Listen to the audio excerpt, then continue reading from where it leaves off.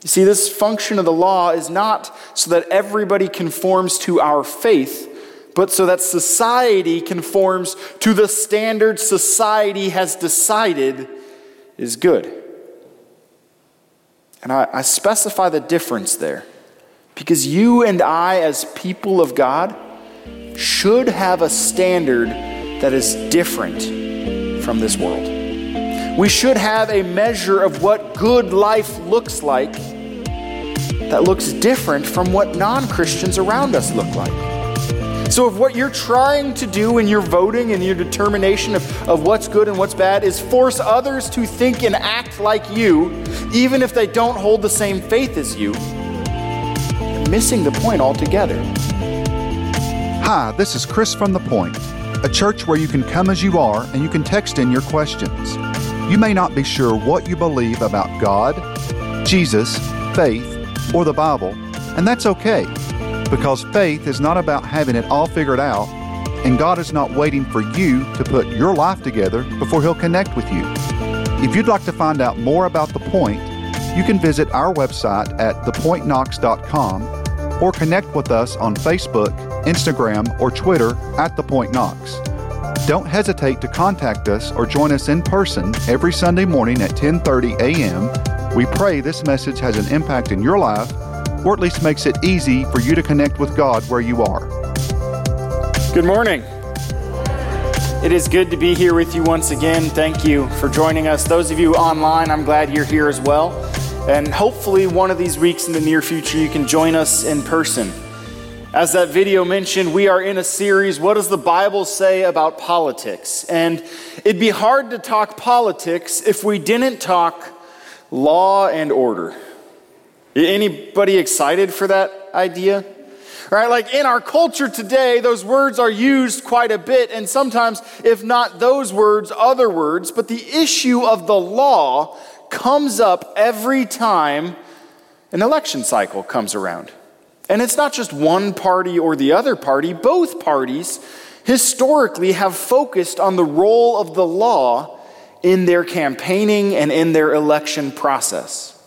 You have some who say we need to be tougher on crime, and others who say we're too tough on crime, and some who want to legalize things, and some who want to make some things illegal, and all around, across the board, when it comes to elections, we get stuck saying, what is good about the law? Like, which side do we side with? How do we make decisions and know what's best? Now, in our culture right now that's highly polarized and politicized, to talk about the law can often evoke a lot of really visceral emotions. For some in our community, it gives you a picture of police officers who are put in jeopardy trying to protect and serve. For some, it gives you a picture of those who want to come against and tear down and maybe get rid of the very law that we have guiding this country.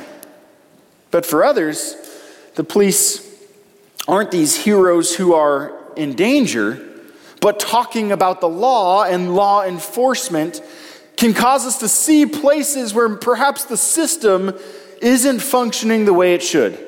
And perhaps there are some in our community who are hurting at the hands of the law. What do we do with these mixed emotions? Well, I want to share with you one place I think every one of us feels exactly the same about when it comes to the law. You know that panic, the heart attack that happens every time you see this in your mirror, right? We all feel the same about this right here. It doesn't matter if you're obeying the law or not. When you see those red and blue lights flashing behind you, immediately you check, was I speeding? My seatbelt's on, my phone's in my pocket. Oh no, did I use a blinker? What did I do wrong? Right? And maybe if you're lucky, he just speeds right past you and you have a moment to breathe. And maybe if you're not lucky, it's you that he's pulling over. Probably for something you did, maybe for something you didn't. I don't know if you're like me, but when this happens to me and I'm the one being pulled over, I'm like frozen and paranoid until they walk up. I think I've got everything in my car. Thankfully, my wife is organized, so I think everything's up to date. Did I forget anything? There's no reason it would have been taken out, right? And this panic wells up inside of me, even though I'm generally pretty good at following the law. Until I cross the street from over there to over here and I jaywalk, because who wants to walk down to the crosswalk down there, right? Or until the person in front of me is going 60 and the speed limit's 60, so they really should be going closer to 72. What are they thinking, right? What do we do with the law? You see, in our culture that politicizes it and polarizes it, oftentimes we talk about the law as something we need to change or uphold or enforce, but we never take time to say, what's the purpose of the law? Why is it even there? Now, when we talk about law and order, I have to begin with where this comes from. And so if you are familiar with anything I've ever preached or with the Bible, you will know that I often go back to this place as the place we need to start. The beginning, in Genesis 1 and 2. You see, in the beginning, God created everything. Everything. And it was good. And there, even in the beginning, before sin entered in, law and order came in. In fact, if you read the story, God creates all of the world, and then out of that world, he does something special. He creates, in the midst of it, a garden. The purpose for a garden is to have a place that is orderly and neat, that takes the wild chaos and the craziness of the world and tames it to be something beautiful and structured and put together. God created this very world when everything was good to have order within it, not to be chaotic, not to be crazy, not to be wild and untamed, but to have a place safe where peace abounds. That's what they had there in the garden. Even the animals there in the garden were safe. And I can't imagine what it's like to live in a world where like tigers and bears are totally safe. But that'd be really cool. In some capacity, all of their power, all of their might, everything they're capable of doing, and yet there's no fear of harm. This is the way God created things. Now we know that God, being a God of order and a God of law, he creates for us rules that function or that determine how the world functions. Like you guys know some of these things, like natural law. Natural law, if you're not familiar with that term, is just the way things are, whether you like it or not. So I'll give you a few examples. The law of gravity. It just is. You can try to defy it. You can try to ignore it. You can try to say, I don't like that law, but it's going to bring you down no matter what. All right? Or other things that we just know in nature. Even in our culture today, where we have a whole lot of differing opinions and perspectives about tough issues like sexuality, we know, even in this culture today, that while love may be love, two women need at least a man in some capacity to have a child. And two men need a woman in some capacity to have a child. Even in this culture today where we define things differently than they did at one point, where we try to bend the rules, there are just some things that don't work. You won't have a baby on your own. You won't have a baby with somebody of the same sex. Naturally. So natural laws, things that just simply are, whether we like them or not. In Romans chapter 1, verse 20, it says this. It says, for his invisible attributes, namely his eternal power and divine nature, have been clearly perceived ever since the creation of the world and the things that have been made. So they are without excuse. Now, to understand where he's going in Romans, Paul is spelling out the foundation of our faith, what we believe about God. And if you've ever read this book, you'll know the next 6 or 7 chapters are all about the law. What is the law? What does it do? What impact does it make on us? He begins by saying every one of us, from just the way the world is made, knows who God is. And maybe you've experienced this, We live here close enough to be in the Smokies in a very short drive. Anybody enjoy just going and getting lost in the woods for a day or a few days? You have that moment when you're out in the woods, when you're looking at the beautiful scenery where it just takes your breath away. You're filled with awe and wonder. Like, wow. We see God's beauty and his invisible attributes everywhere around us in this world. And what Paul is beginning to spell out here is that not a single one of us have an excuse to not know God, because God's made himself known in the very fabric of creation. God's law, the way things simply are, is natural. What we'll see here in a little bit is it's now unnatural for you and me. But we'll get there. So the first thing about the law is natural. But then there's a second type of law, a revealed law. A law that comes from somebody showing you something you didn't know. And all of Scripture is filled with natural law, things that just are, and revealed law, things that are because they've been made known to you. For example, the speed limit. Few of us just know the speed limit, and even fewer of us just go the speed limit.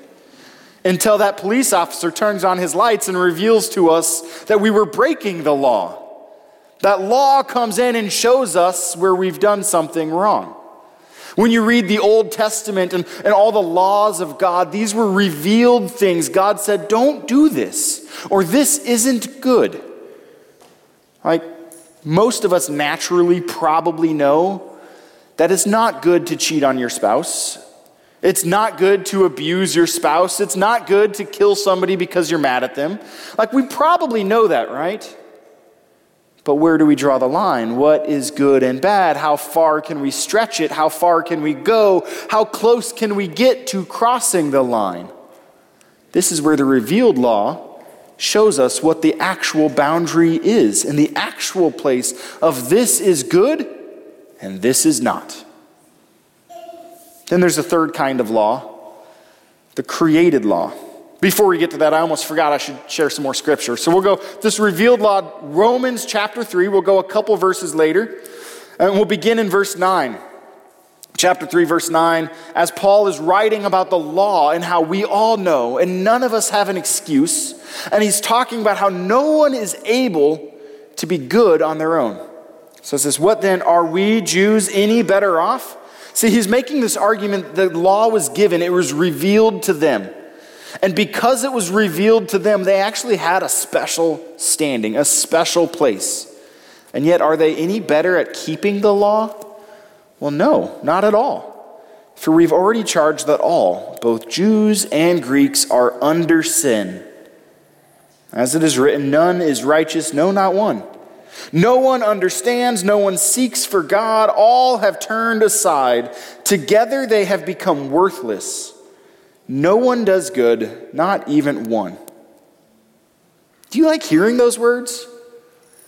See, I think in our sinful state, many of us want to justify and say, I'm pretty good.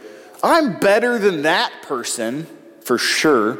We want to create all of these rules that point to how good we are. And yet, Paul says, look, if we have the law, which reveals to us our sin, we know that not a single one of us is righteous. Not a single one of us is capable of doing good. In fact, he continues in a little bit. In verse 20, for by works of the law, no human being will be justified in his sight, since through the law comes knowledge of sin. You see, the more we learn what is supposed to be versus what is, the more we realize what we're doing isn't working. The more we know what we should live up to, the expectations and standards, the law that God has made, the more I fail. Now what? So we have the natural law that just is, the revealed law that is given oftentimes for a specific people in a specific context. And then we have this third category of law, the created law. And these would be things that are man-made that God doesn't really care about. It doesn't matter. Do you know God doesn't care about some things? In the political climate we live in, we try to make every issue the most important issue to God, but it's not that way. God doesn't care if the speed limit is 60 or 65. What he cares about is justice and peace and life. What he cares about is sinners like me being made right or righteous. So this created law, these are laws that have nothing to do with the way things simply are. They have nothing to do with what God said should be. Instead, they're just attempts to help us create order in this world. Attempts to help us understand life as a community together. And there's a lot of created laws. Like, you have to wear shoes when you go into restaurants. Well, that seems silly, but maybe not, right? Like, if you're barefoot, maybe you're bringing a lot more disease. I don't know. I feel like I have just as much disease when I have shoes on as when I don't. I'm not sure. But we have laws that God doesn't really care about because they're just for the sake of creating consistency and a safe place and a place of peace and a place of justice. Now, some people really don't like the government. And if you're here today and you don't like the government, you don't trust the government, that's okay. You don't have to like them. You don't have to trust them. But unfortunately, if the government passes laws, those laws have an implication on your life. And so if you think the government is getting ready to make laws that are really bad, you should do something about it. And if they make laws that you think are really good, you should do something about that as well. Now, we will talk in a few weeks, actually, about what do we do when the laws of the land are really evil or really bad or unjust. Because there is a time and a place when we have to do something. But in our political climate today, especially within the church, we often think that every time is the time we have to do something. Every time I'm offended, every time I perceive an injustice, every time I don't like the law, every time it inconveniences me because I got a speeding ticket, whatever it is, we feel justified in complaining about that law. But most of the time, according to Scripture, what we'll get to in a few weeks is that we should just submit to the law. But we'll get there. So we have these different ways the law comes to us. Either it just is in the fabric of creation, or God in his divine plan revealed it to his people for a reason, for a season, for a purpose. And we have these laws that are created just by man to help us know how to live together. So what's the function of these laws? Like, if we have all of these laws and they're given to us in different ways, what should they be doing? I'm going to give you 3 ways today that the law is supposed to function. This applies both to God's law, what we see in Scripture, but also to the law of man, how the government around us should function. If you remember last week, we talked about 2 different kingdoms. The kingdom of God, which deals primarily with grace and peace and forgiveness, and the kingdom of man, which deals with how we live in this world together as one people. And these 2 different kingdoms, they exist side by side, but often in tension. The things God says are not the way the world looks. The things God does are not what we experience. And so we have to live in both kingdoms simultaneously. So these functions of the law apply to both just the same. So the first function is this of governing. The law should give us government to help lead us as a people in the right direction. Now, we can vary and differ in opinion. We can say there should be small government or big government or almost no government. We can vary on how much government should exist. That's okay. But the law should help us govern life together.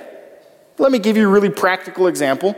If you're driving down the road and they place curbs on the side of the road, the purpose of those curbs is to help tell you where you should be and where you should not be. Right? If you go over the curb, there's a good chance you're going to crash into something or into someone and cause pain and harm. Don't go over that curb. But of course, we live in Tennessee where curbs don't exist and there aren't our shoulders and you're just going to drop off to your death anyway. So let me give you a different example.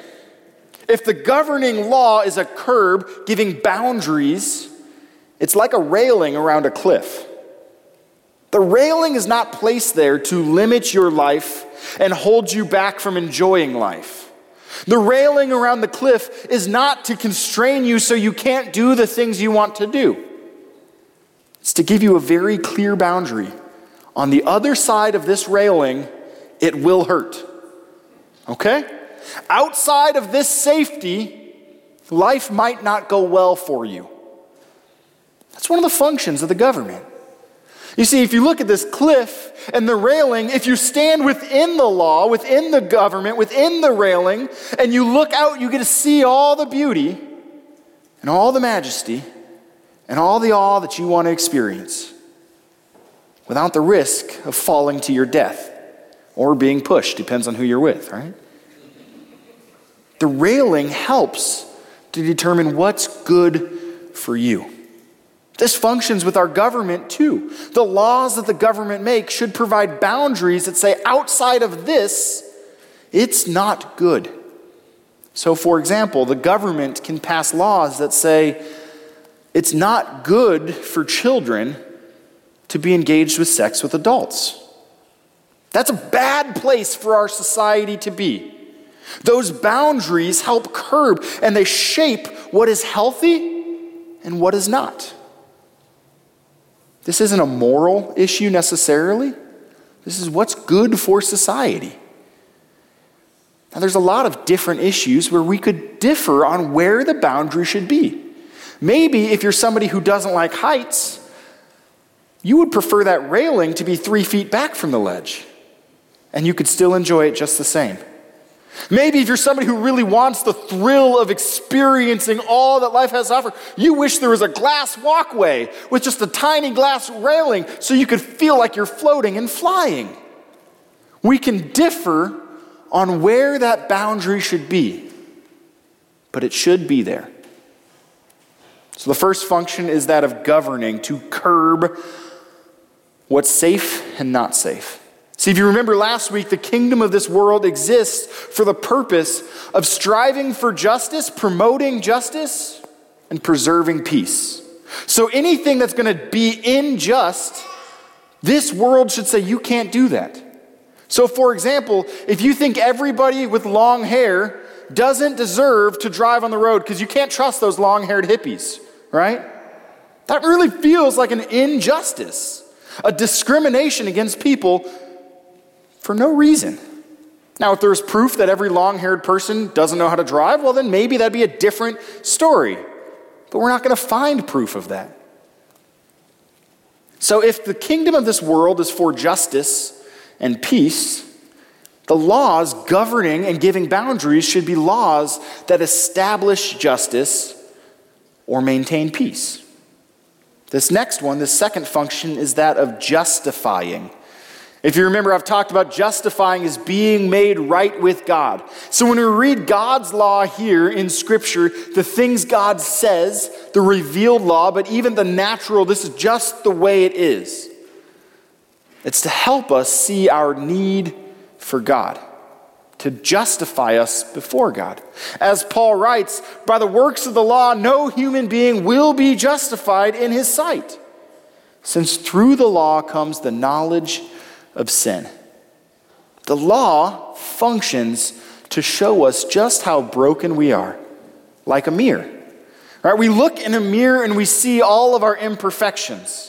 We look in a mirror and we see that receding hairline we wish we could fix or cover up. We see those pimples that won't go away. We see the things about us we don't quite love. And this isn't just vain and empty. You can look in the mirror and see the hurt and the pain and the loneliness you're feeling. So what do I do with all of this?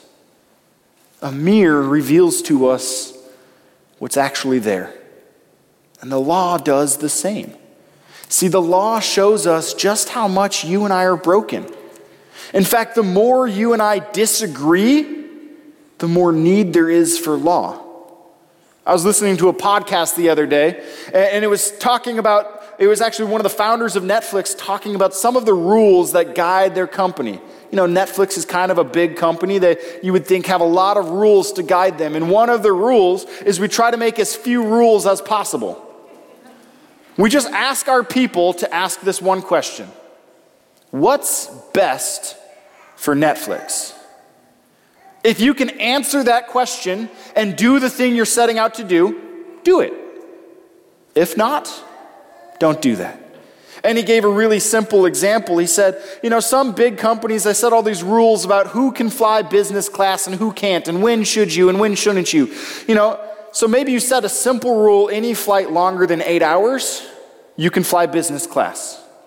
But what if it's 7 hours and 45 minutes, and I've got a really important meeting in the morning? Okay, maybe we can make an exception for that. But what if it's cheaper to fly business class than if it's not? Oh, okay, we'll make an exception. If it's cheaper, then you can fly. And the more you begin to create rules, the more rules you need. The more you begin to differ on what is the boundary, what is good and what is bad, the more you have to establish more policies about how do we make sure everybody's on the same page. And the more we establish policies, the less we're on the same page. And unfortunately, the reason those lights in my mirror cause me to fear is because even if I'm probably following the law, I know there are times I don't. Like, I've got a lead foot. I do use a blinker. I assure you of that most of the time. But I have a lead foot, and sometimes I don't have plates on my car because I haven't gotten there yet, and all kinds of other problems, right? So when I see those lights, I'm immediately afraid because it's definitely possible that I was doing something I shouldn't. The law functions like that mirror for us. Whether it's the law about what is good or bad sexually, whether it's the law about what is good or bad when it comes to coveting your neighbor's stuff and taking their stuff, whether it's the law about murdering or anger, whatever those laws are, it shows us just how broken we are. Now, I have to be careful here, and I'm going to give a caveat. This function of the law doesn't really work in this world. Here's what I mean. The function to show us where we stand before God, this world's laws can never show us that. There's not a single country that can write laws to determine whether or not you are in God's kingdom or out of it. They can never determine your actions are against God's kingdom or not. Only God can do that. And only His church can do that, because He's given that authority to His church. Next week, we're going to talk about the church and the government, the church and state, the church and culture, and how they interact. But for now, just know this. This second use or function of the law only exists in the context of faith. So if you have somebody who doesn't believe in God, and you want to just prove to them how broken and sinful and messed up they are, it's not going to work. They need something different. But if you have somebody who loves God, who's filled with faith, who thinks they're perfect, maybe it's good to show them just how imperfect they really are. Then there's this third function of the law, this way the law works in this world. This third function is what I call the conforming function. There's a certain standard that we have all agreed is good for society. A certain standard by which we think people should seek to measure up. A ruler, we say this is what is good and bad. Like, consider this.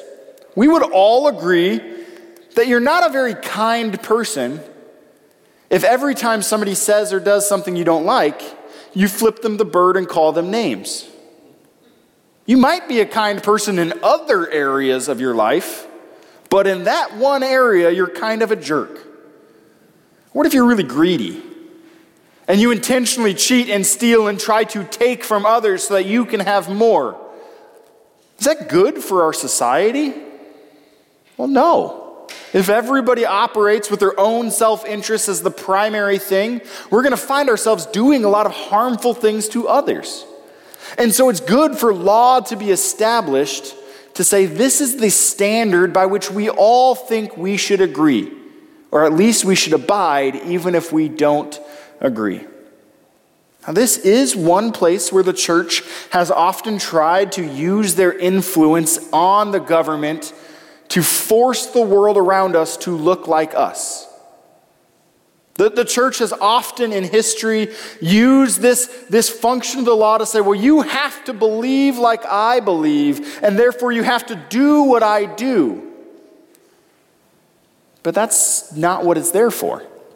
You see, this function of the law is not so that everybody conforms to our faith, but so that society conforms to the standard society has decided is good. And I specify the difference there because you and I, as people of God, should have a standard that is different from this world. We should have a measure of what good life looks like that looks different from what non-Christians around us look like. So if what you're trying to do in your voting and your determination of what's good and what's bad is force others to think and act like you, even if they don't hold the same faith as you, you're missing the point altogether. And we'll talk about this as well in weeks to come, the power of influence and how we go about changing the world when we don't like what we see. But this function of the law to conform. It's good for us to say, I really don't think men should walk around without any pants on.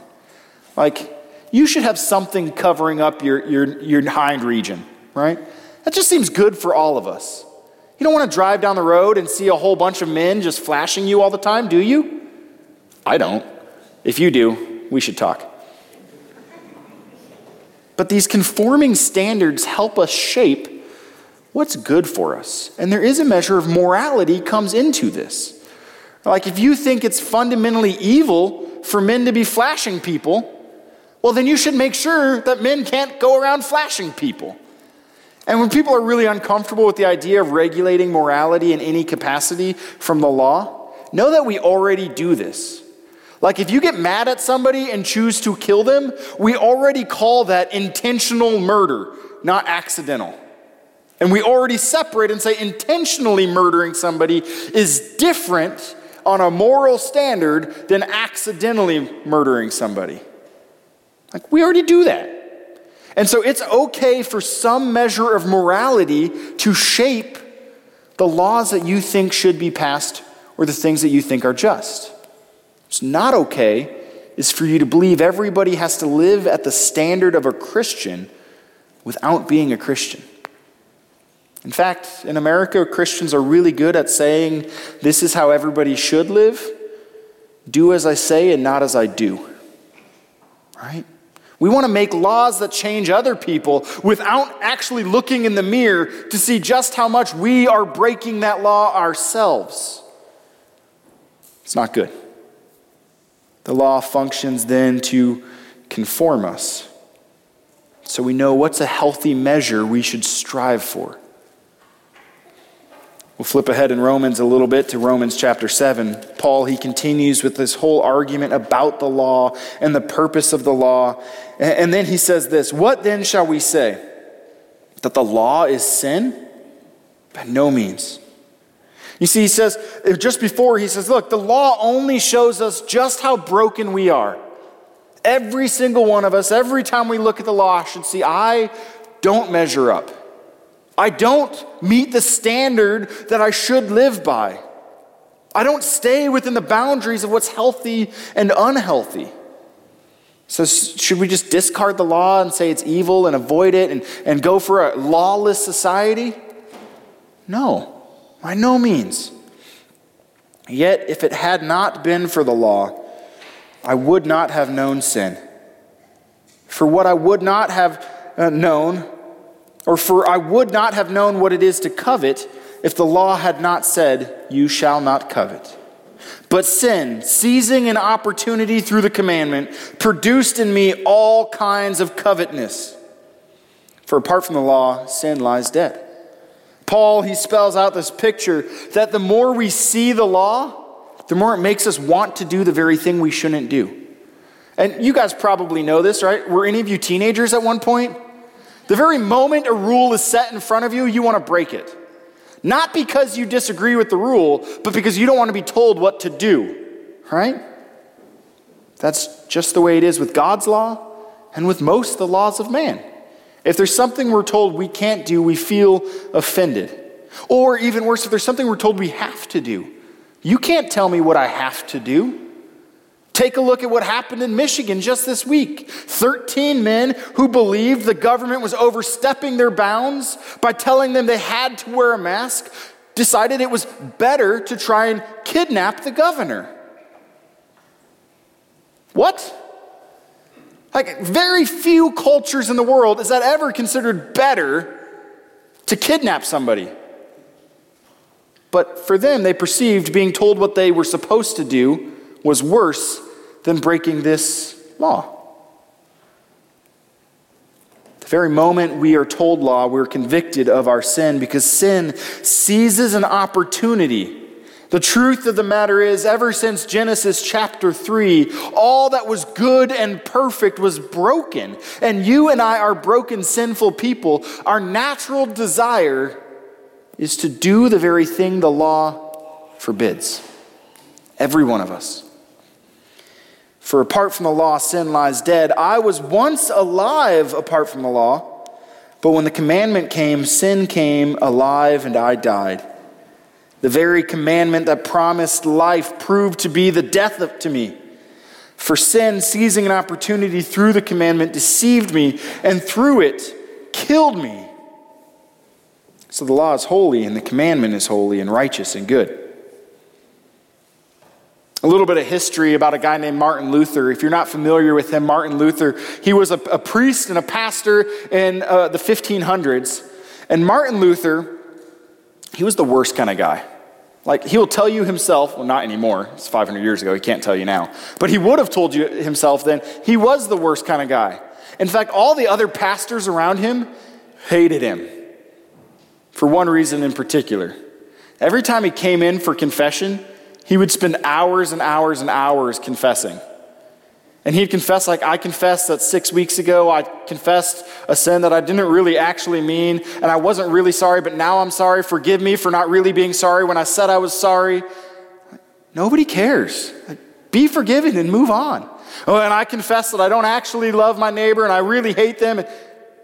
Okay, be forgiven and move on. And he would just obsess about his guilt and his shame and all the ways he'd broken the law and all the ways he didn't measure up and all the ways he wasn't enough. Have you ever felt like him?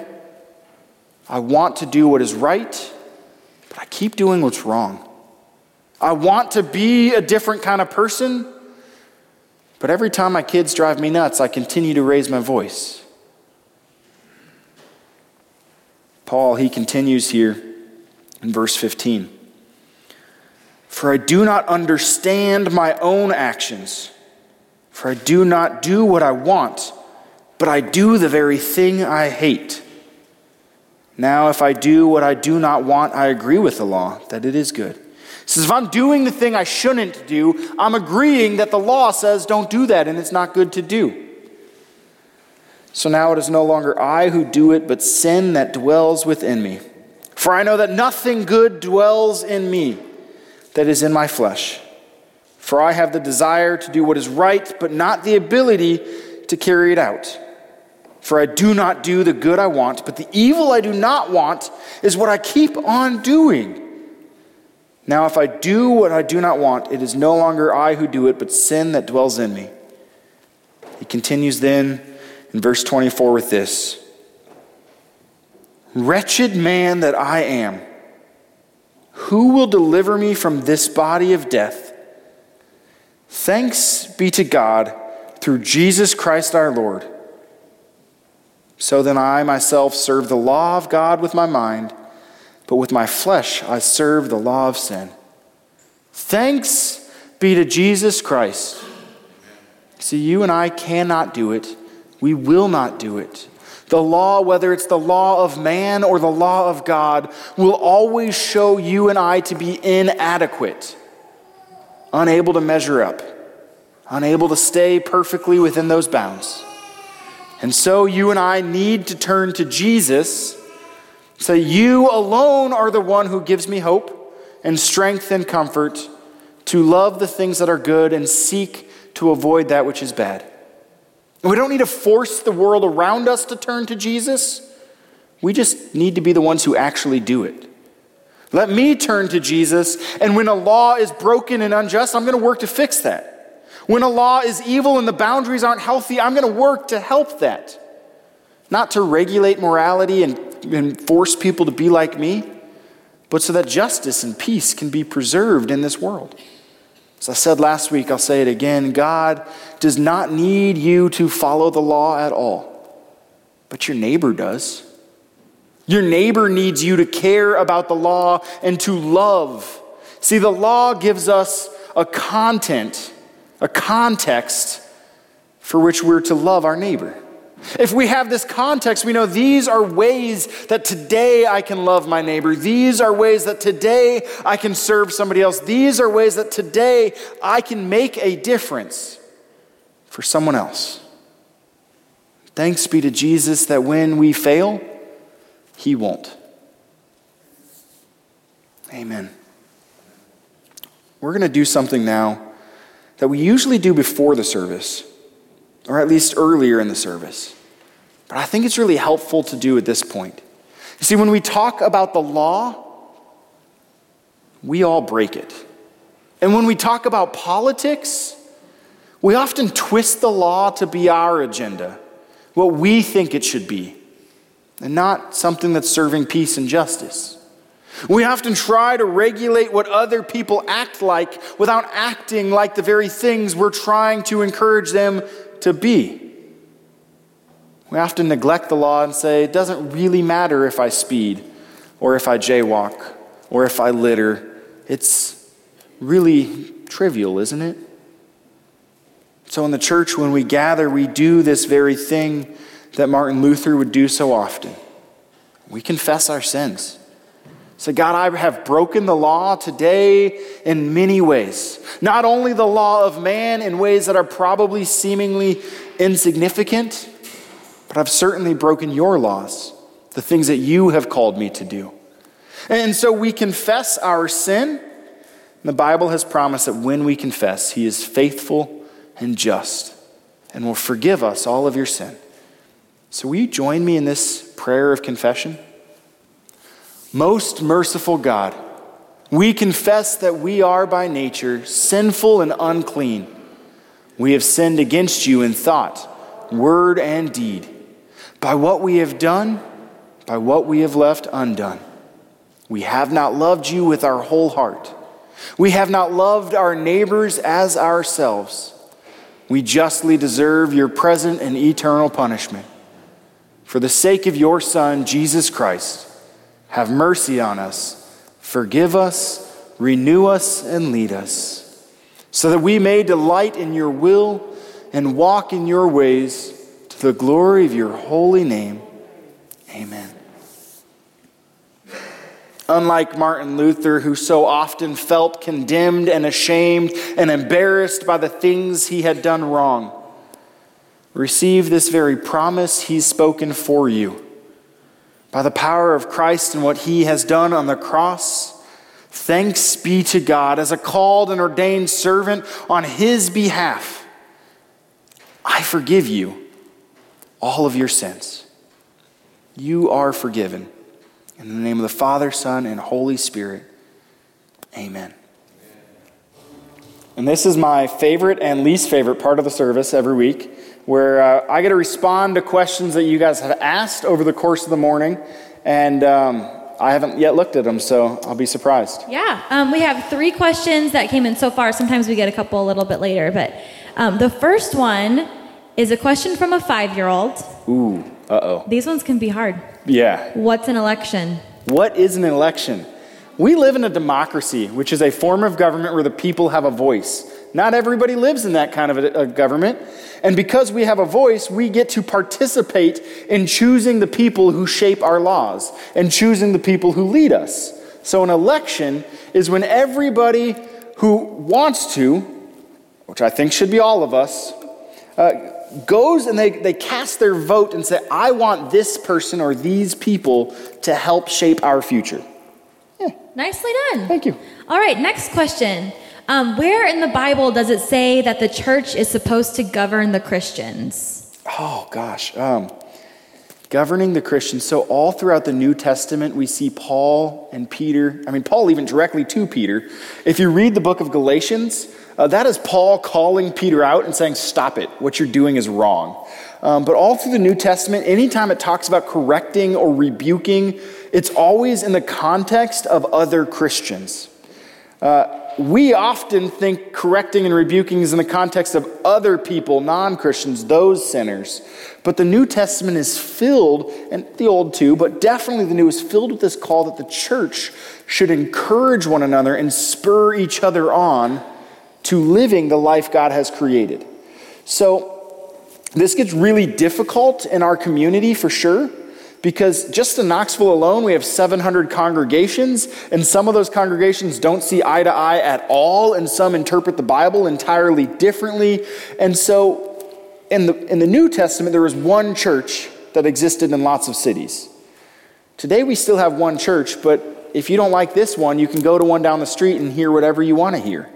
And that makes it really tough to call out and encourage and challenge other Christians and govern other Christians. So I tend to think that it's not my responsibility to call out the sin people who are not part of the point are living in. But if you're part of this church and you call this congregation your home church, I've been tasked with the responsibility as your pastor to help you see your sin and find grace and be transformed. And we're called to do that to each other, too. Yeah, to one another. Now, it does say, speak the truth in love.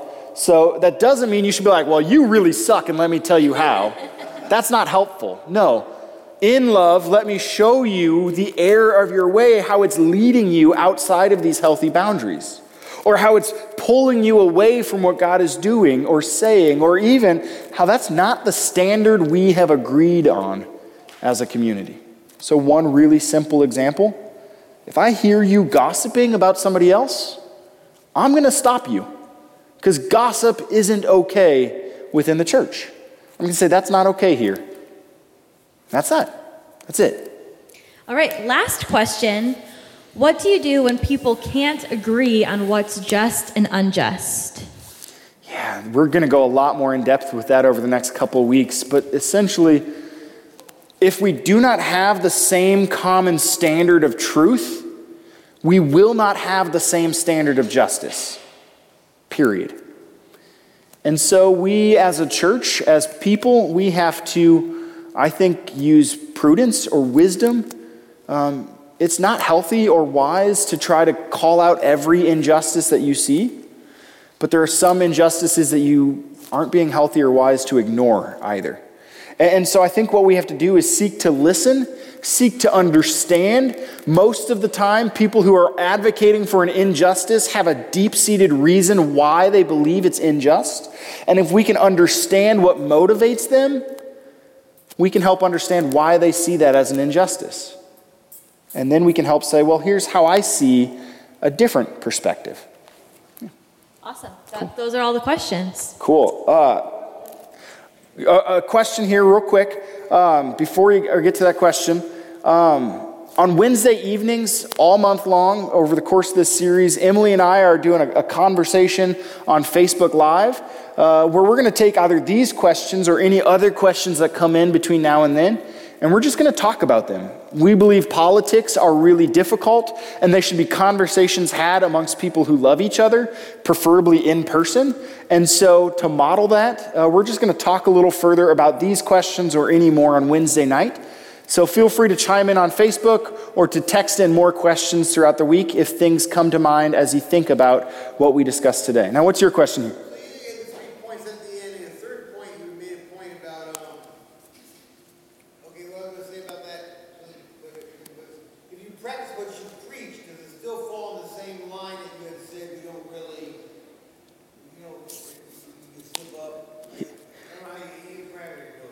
Yeah, so I think what I'm hearing is if you practice what you preach, what happens when you mess up? Where's the grace?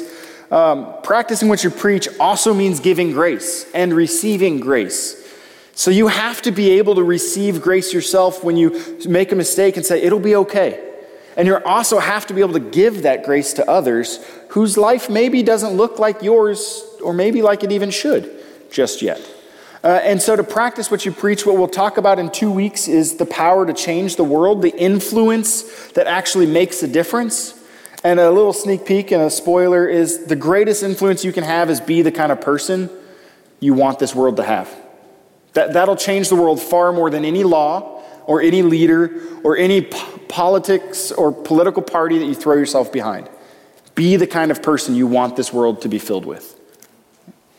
All right, so if there's nothing else, please send those questions in. I'd love to respond to them later.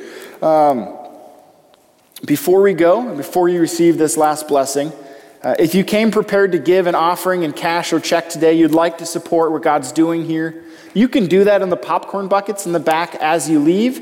If you filled out one of those Connect cards, you can either leave it on your pew. Please don't put it back, because then we don't necessarily see it.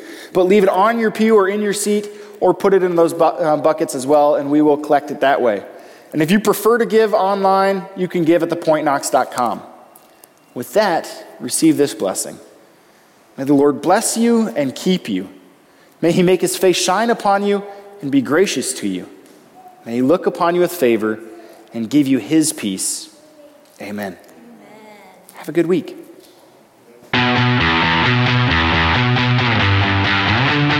Thank you for listening to one of our Sunday morning messages. If this message has made an impact in your life, please let us know. Simply fill out the Contact Us page on thepointknox.com. And if you'd like to be a part of supporting the Point Ministry, simply go to thepointknox.com/support.